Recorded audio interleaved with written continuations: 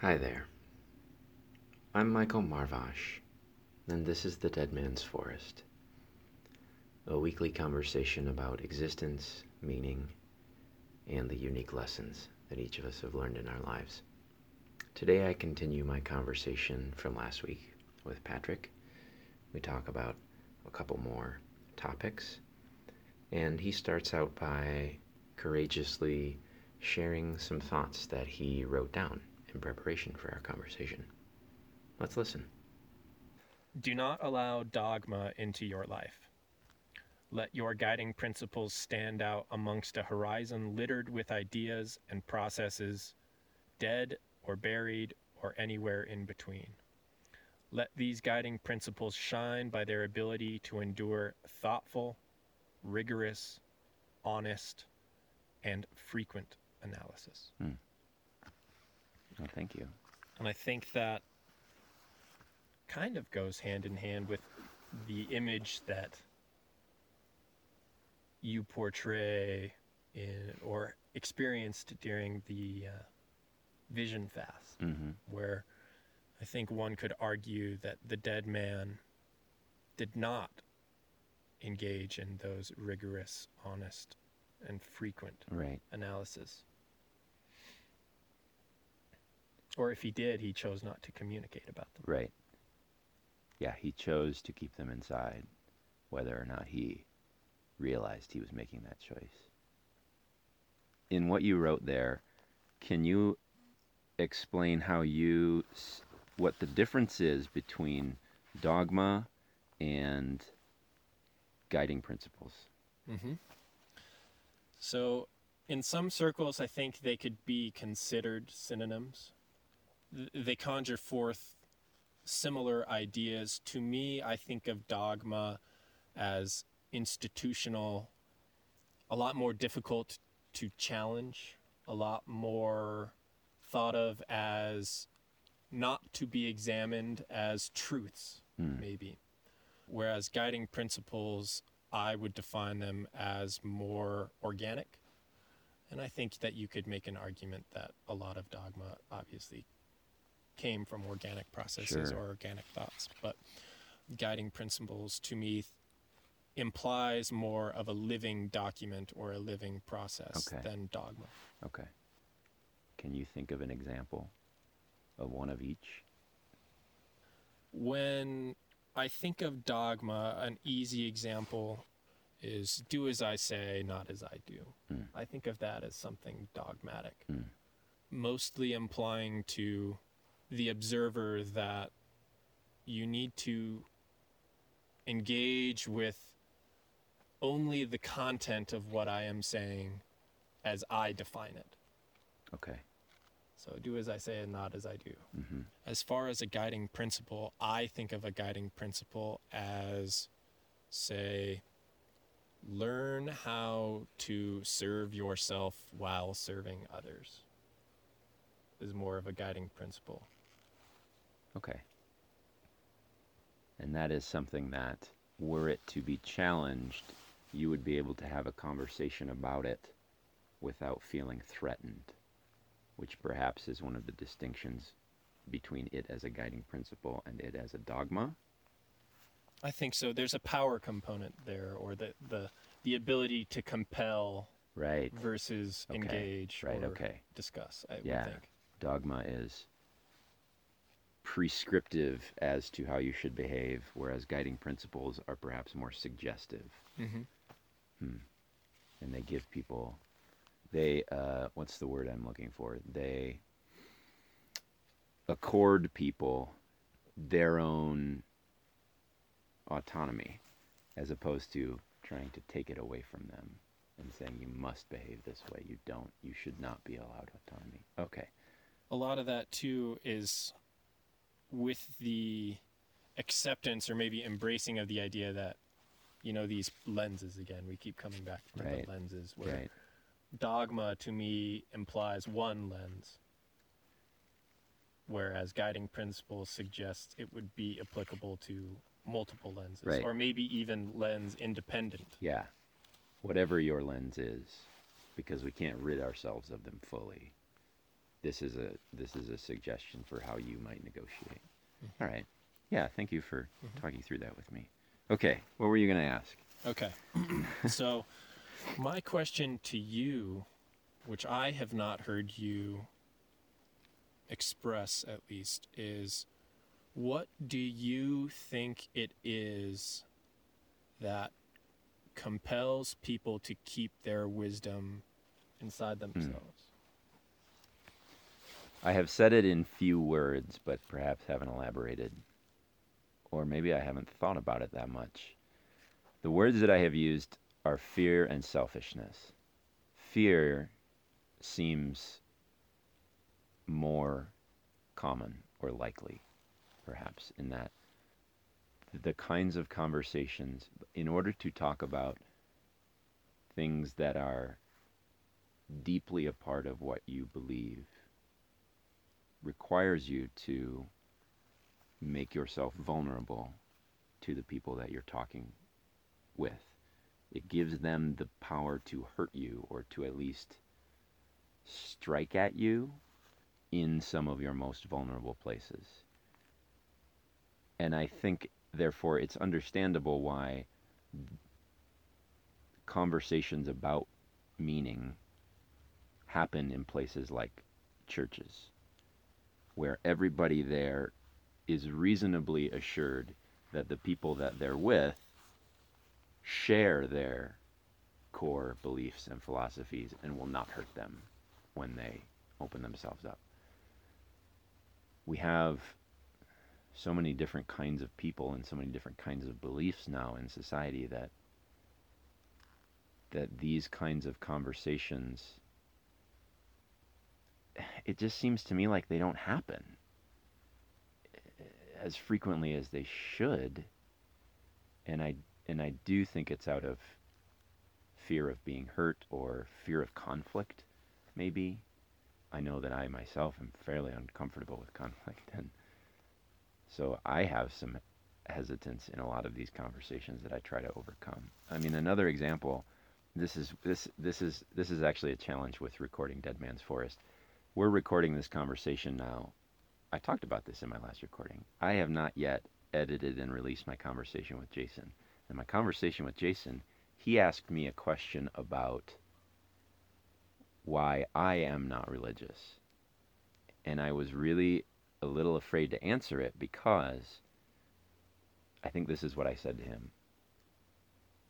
Rightfully, when somebody physically attacks us, we have a natural tendency to defend ourselves, and a right to do so. We want to survive, so we defend ourselves against physical attacks. We defend our life. My big worry when I start talking about belief and religion is that people will feel like I'm attacking not just their life, but their eternal life. And how much more important is that to them? And that is not my intent ever, to attack those beliefs. I just want to talk about them.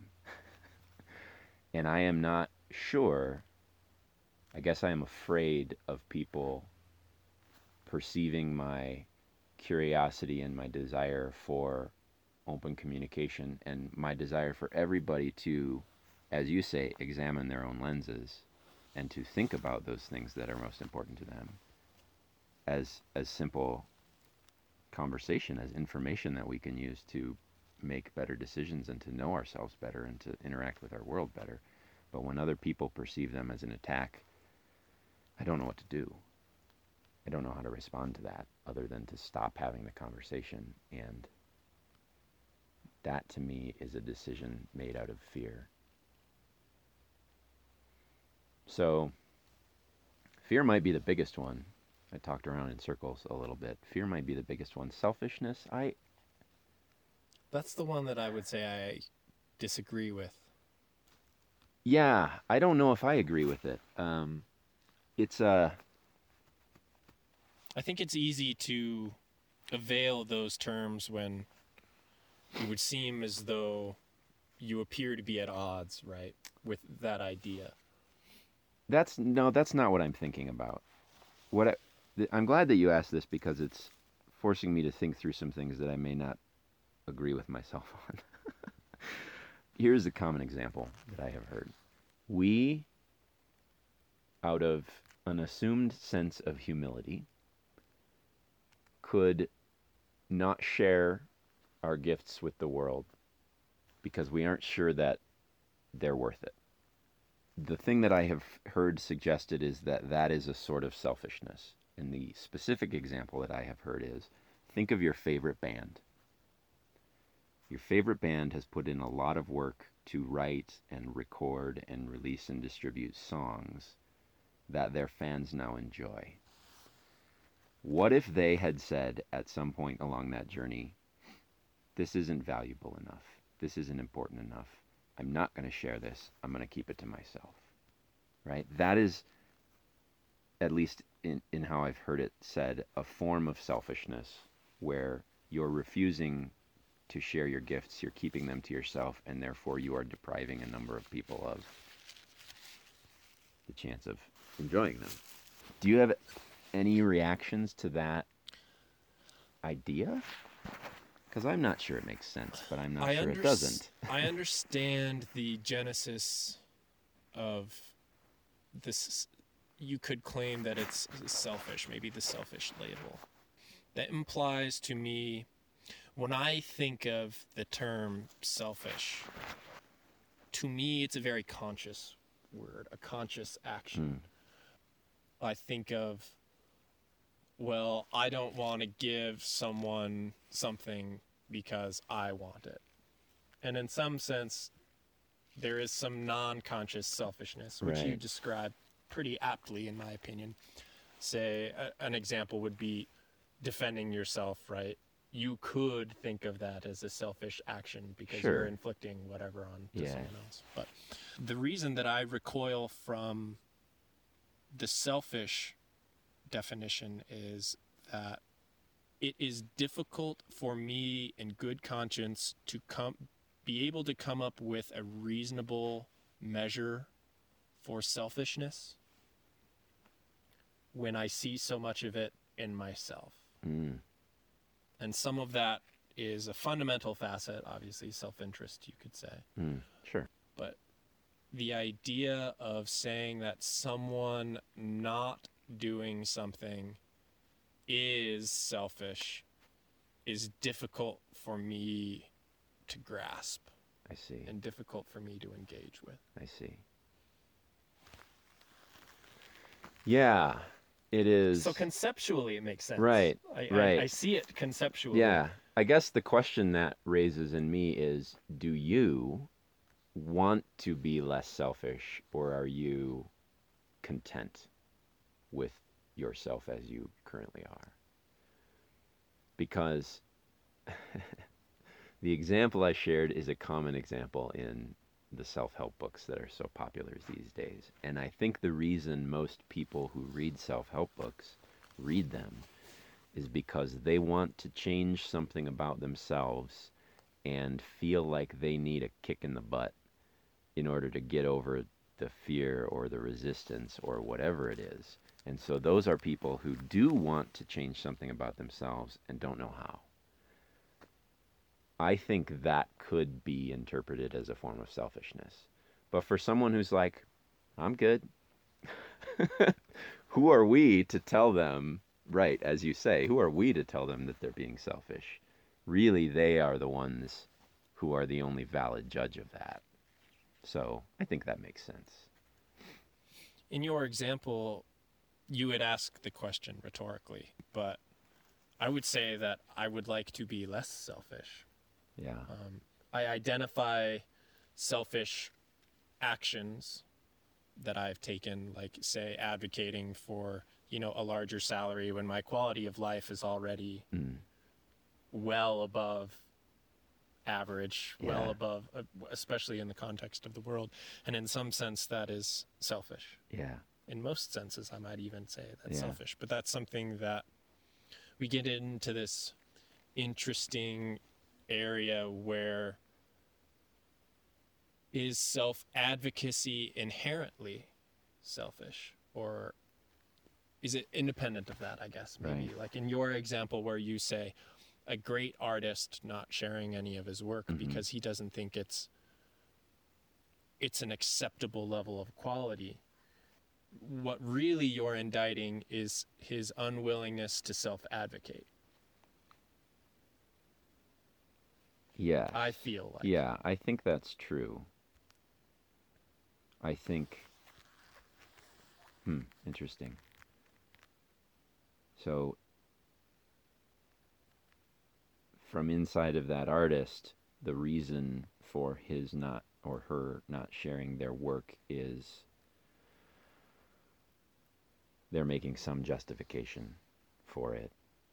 Perhaps from outside them, that could appear to be selfishness because we don't know what's going on inside their head. Yeah. So your original question, to come back to it, was what are some of the reasons that people don't do this? Choose not to. Obviously, we have chosen to do so for To try. some reasons.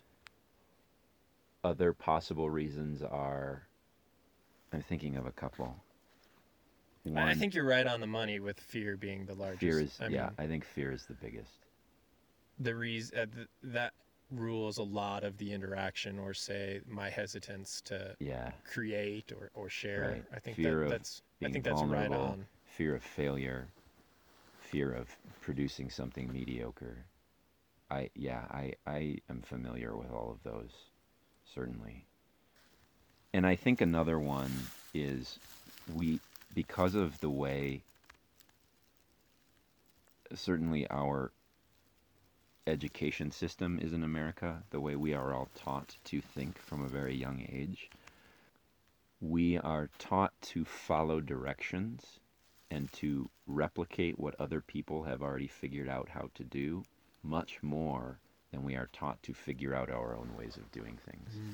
And anytime you are trying to do something that nobody has done before, you of necessity have to figure out your own way of doing things. I see this a lot in conferences and business conversations. Is one of my other jobs is I work for an email marketing company for bloggers. And a lot of people who want to start blogs want to be told how to do it. And there is a certain amount of absurdity in that, because if you want to start a blog about something that nobody else is blogging about, nobody can tell you how to do it. You have to figure it out for yourself. And we have an aversion to that, and I think it's because of how our education system is. I'm not sure. Maybe it's human nature. But I know that people who have figured out how to do something I would much rather try and emulate those people than just follow the rules or follow instructions. And I just realized that means that it's not going to work a lot of the time, and stuff is, I got to fumble my way forward. We see Thomas Edison is like the cliche example of someone who just kept trying and trying and trying and trying, and then he was successful, and we today see him as successful. But I'm sure that he saw himself as a massive failure for many years of his life.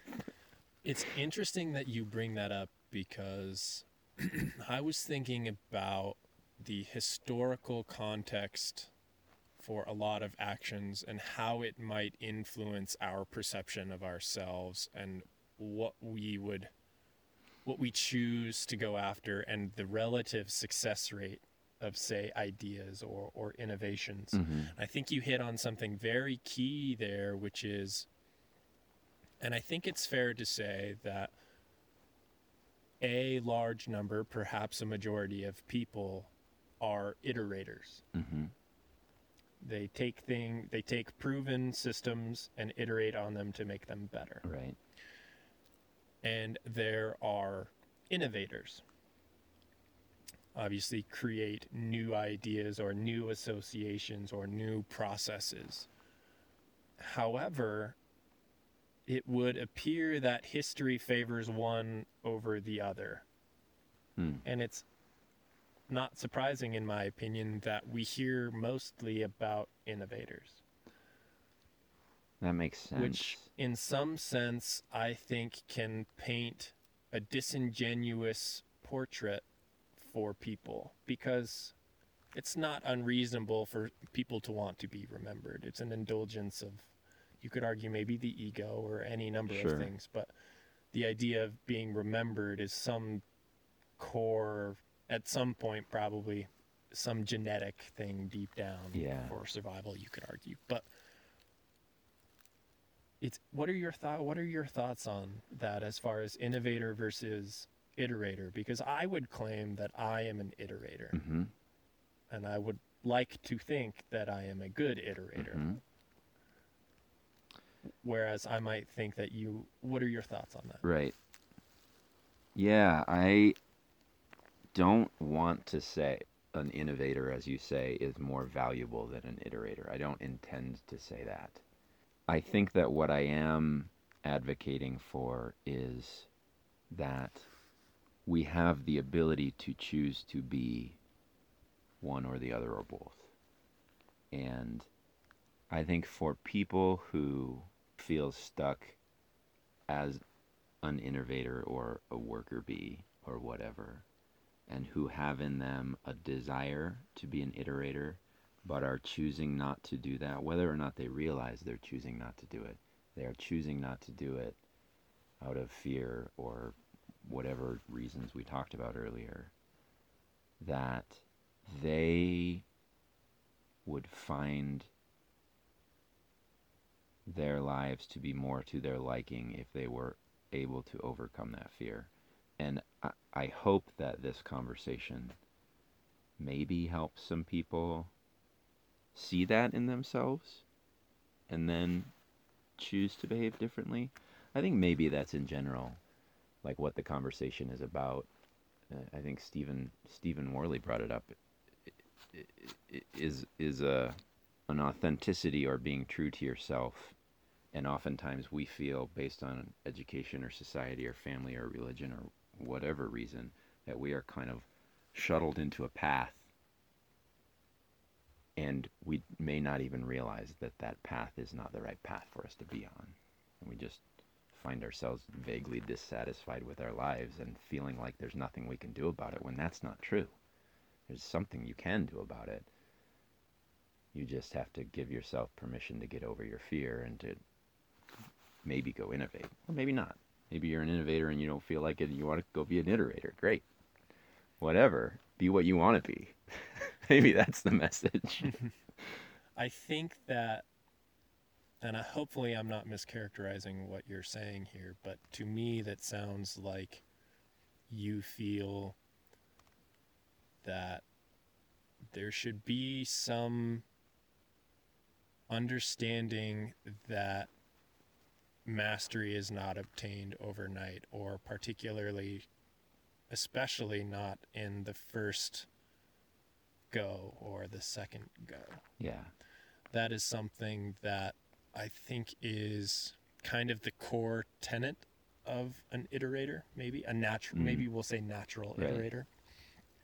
Because I do think that we're both. We're all of us are both. It's just what our first inclination may be, or maybe where our strengths might lead us. But that failure and knowledge acquisition has value, even if it does not, or maybe even in some cases, especially when it does not create the outcome that you had expected or hoped for. Yeah. And there is some value in directly and consciously engaging in what your expectation was and why you expected certain results. Right.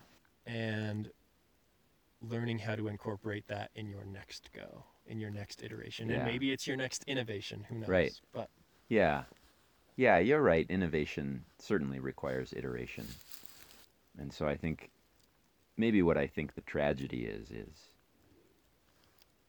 is not people who iterate and iterate and iterate and never have an innovation that, echoes through the centuries. That's fine. We don't really have control over that. There's a large amount of luck as to whether or not the things that we try succeed or not in the way that we intended them to. Certainly most of them succeed differently than we intended them to, at least in part. Yeah, I guess the story of the Dead Man's Forest is more speaking to what I see as the great tragedy of someone who wanted to do something, could have done something, and didn't. Because that's something you never get back. You don't get a second go-round at life, as far as we know. So, yeah. I think one of the beauties, what my largest takeaway of the Dead Man's Forest has been, is learning to understand and embrace the fear of not wanting to change, because that is natural and in some sense very integral part of our lives. But in that understanding, arming yourself and equipping yourself with processes to overcome that fear when it is deemed reasonable or when it is deemed possible, I guess, maybe even. And obviously that is dependent on each individual, but Right. that is what I take from it. Well, I'm very glad to hear that you've gotten that out of it. I hope that it has helped you out in some way. Is why we do the work, or why I do the work anyway, so thank you for saying so. Patrick and I covered one more topic of conversation, but in the interests of keeping today's episode to the standard length, I'm gonna stop here. I hope that something that he and I talked about spoke to you as well, and then maybe you got a new perspective on something or can bring something from our conversation back to your life and use it. Thanks for listening today and always. And of course, if you want to share any of those thoughts that you had while listening or over the course of the next week's thoughts and conversations of your own, feel free to reach out to me. There's a contact form on my website, deadmansforest.org. Until next week, bye-bye.